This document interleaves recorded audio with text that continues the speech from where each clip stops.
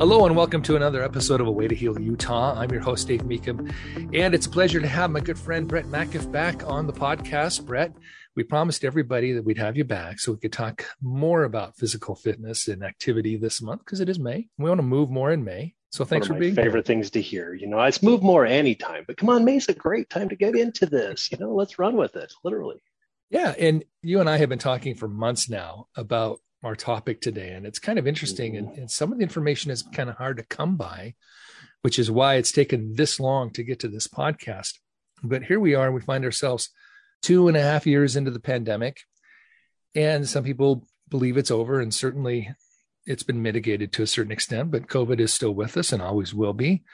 And one of the things we've learned about recovery from COVID is you don't just jump right back and get to the gym.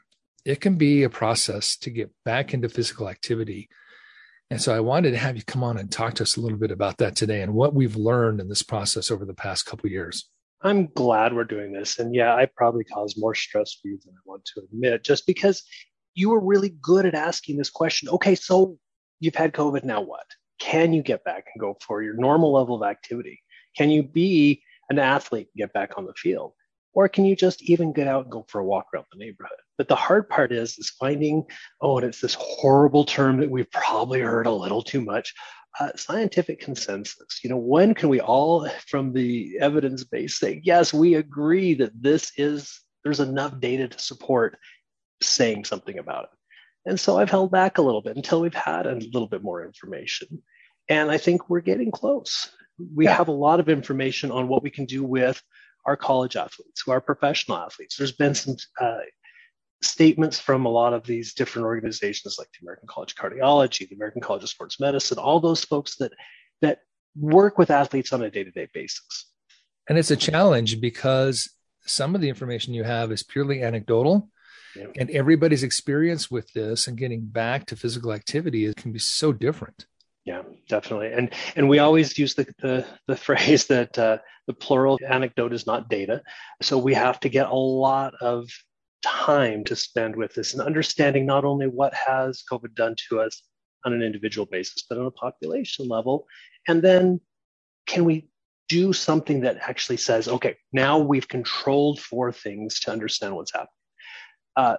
Complicating this, though, we've heard the term long COVID or post-acute COVID. Yes.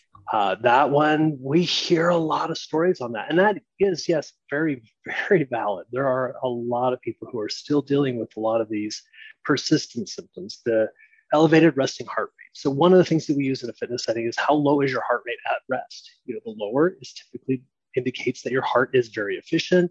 It's pumping harder, more volume. So it doesn't have to do it as much. Maybe if it's just pushing a little bit, it just kind of quivers. That's not great. That tends to lead to some other issues. So knowing that a resting heart rate post-COVID in almost every case has been elevated, that's something that we really watch for and says a lot about where we are as a recovery. Fatigue. If you're exhausted, you're just trashed. The last thing you're wanting to feel is to go out for a hard run or hit the tennis court or whatever, because that can last. We're hearing months. In most cases, we hear at least 2 weeks. For those that are experiencing symptoms, they're saying 2 weeks of just fatigue and how long it takes just to kind of get back up and moving. But it's not just those symptoms, that feeling of I'm exhausted, I can't catch my breath, I can't seem to move. We get that when we go on a vacation and we stop our workouts. We stop, working out for whatever reason. We've got an injury. We know that after 2 weeks that our performance drops significantly. So it's a case of you always have to keep going. But then with COVID, you're dealing with that lack of conditioning and all these other things that kind of come up and hit you hard. So when we look at this and knowing that so much of this is anecdotal, and I don't know what kind of efforts they've gone to as far as the science goes, but what can we confidently say about getting back to physical activity once you've had COVID? And let's look at COVID for the long haulers, and let's look at COVID for the people who their experience wasn't so severe. Okay. So first thing I'm going to say is that, my PhD is in public health. My background's in exercise science. I've been doing exercise physiology work for a very long time. I am not a physician. I am not going to be someone who's going to be making those health decisions for you. That's on you to go talk to your healthcare provider. I like it when I can do a nice disclaimer. But based on expert opinion, based on emerging data, again, we're trying to get where we're solid. If you are under the age of 50, if you had a COVID case that was asymptomatic, or you just didn't really feel a whole lot of it, maybe even just had some mild sniffles and the like, usually that's resolved within about a week. And if you were ready to go back to recreational exercise, boom, low risk, no problem. Totally comfortable with that statement.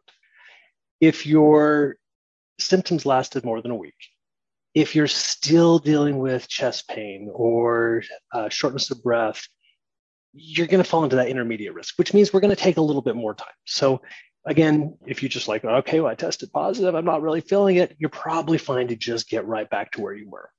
Give yourself maybe a week or two to recover, but still get in there and take the time. Okay. And we've seen cases of professional athletes who missed like one game. They were right back. And great. And that's also kudos to their conditioning to begin with. What they were dropping from is probably much better than most of us are, just sitting here in front of our computer or watching TV.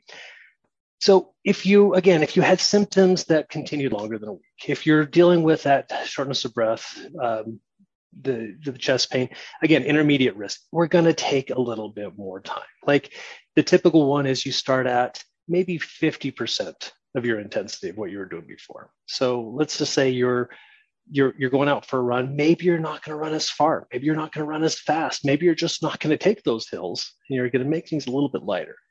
But then the week after that, maybe you could bump it up no more than 10%. So you can do a little bit more. These little 10% increments are a really great way to jump it. We typically will also say that 10% rule applies for all other things throughout sport and physical activity, because it's the case of trying to increase all your activity 300% every day. No, maybe don't. Okay, but that's, again, intermediate risk. Now, let's say that you had something a little bit more, like you're having those things that lasted more than a week. Maybe you were hospitalized. Maybe you had some breathing assistance. That's obviously going to be a situation where we're high risk. That's one where we're going, okay, talk with your healthcare provider. Let's make sure we do this right, because you may need some additional testing. The American College of Cardiology recommends that if you have any kind of a heart involvement, that you do some kind of a heart test to make sure. Because again, one of the common things that happens in COVID was something called myocarditis. That's just an inflammation of that middle wall of the heart, which affects your ability of your heart to pump effectively and efficient to make sure you're getting where you need to go. So that swelling can be problematic because it decreases the effectiveness.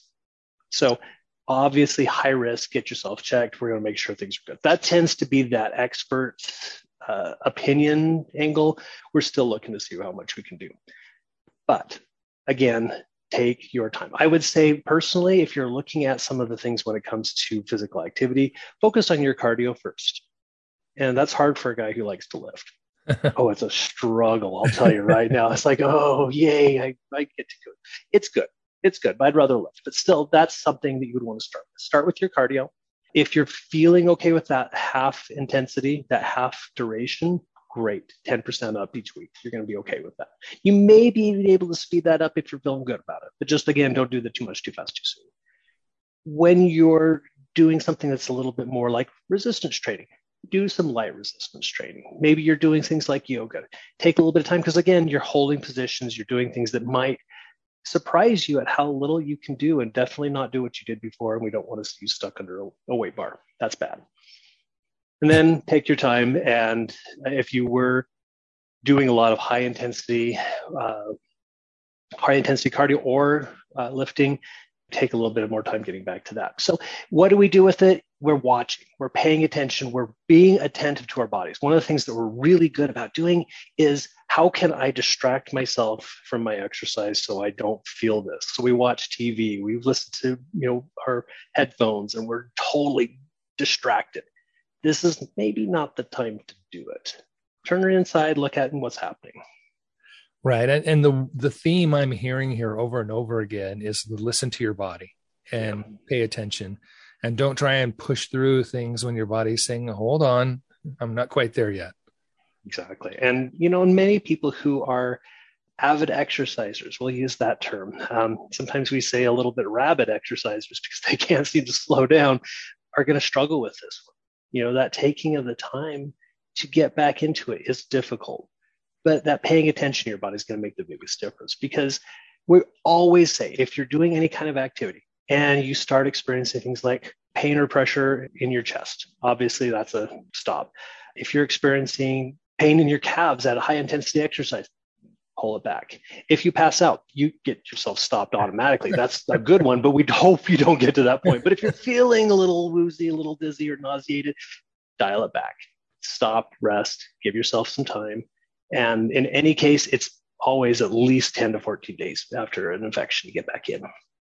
But the important thing is to get back in and do something. And if you weren't active before, just being active could have perhaps mitigated the symptoms of having COVID or a cold or anything else. Yeah, one of the greatest impacts on how well someone did, we have some healthcare systems across the country that collect physical activity data as part of their electronic health record. So we're able to query things like, did they have a COVID infection? What was their outcome? Were they hospitalized? Were they put on a ventilator? Did they survive? I mean, all those things, and compare it to their physical activity levels that they were reporting. And those people who are active had the best outcomes compared to those who were inactive. In fact, being inactive was right up there with complications that were associated with high risk conditions, such as having organ transplant. Wow. It was really impactful. And it was such an amazing thing to see, but it did highlight how inactive Americans really are. Now, first thing off, Utahns rock and are doing some amazing things. We have one of the lowest inactivity rates in the country, but that doesn't mean that we're doing great. It means we have room to improve, but it means we're also ahead of a lot of our other states who really did struggle with some of our outcomes from COVID. Right. And, another thing I'm hearing here from you is just do something. Yeah.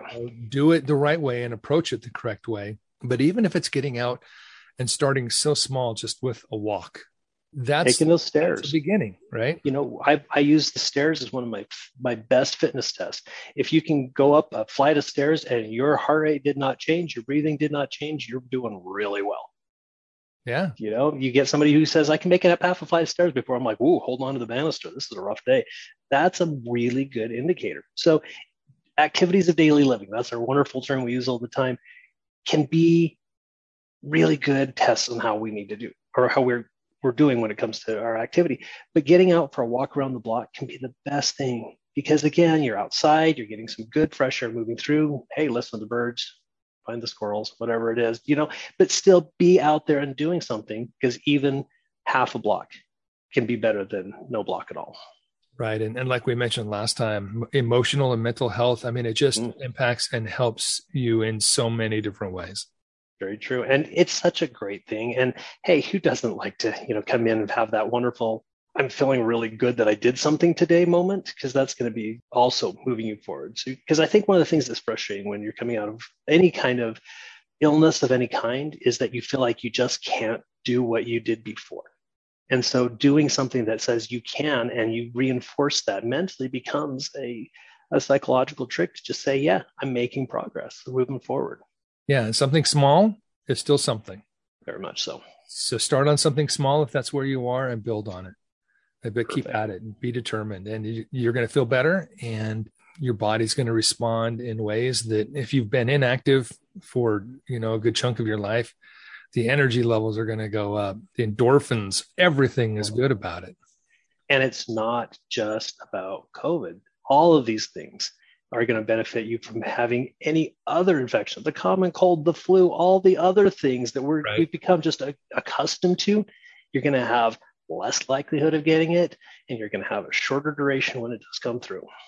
Right. So a bit of a gamble. You're putting out some good effort, but it's a solid deal. Well, I hope that you've motivated some people here today, Brett. Well, I'm just hoping people feel good. We want to get back to feeling good right now. Don't we ever? Well, listen, I want to thank you for being here this morning. It's been great. I'm glad we could finally get together and talk about this. It's, as you mentioned, it's been something I've wanted to do for a while, but it just wasn't the right timing. But here we are. And I really appreciate you going out and doing the research for us and helping us out and sharing this with us today. So happy to do it. And thanks for joining us for this episode of A Way to Heal Utah. We'll see you next time.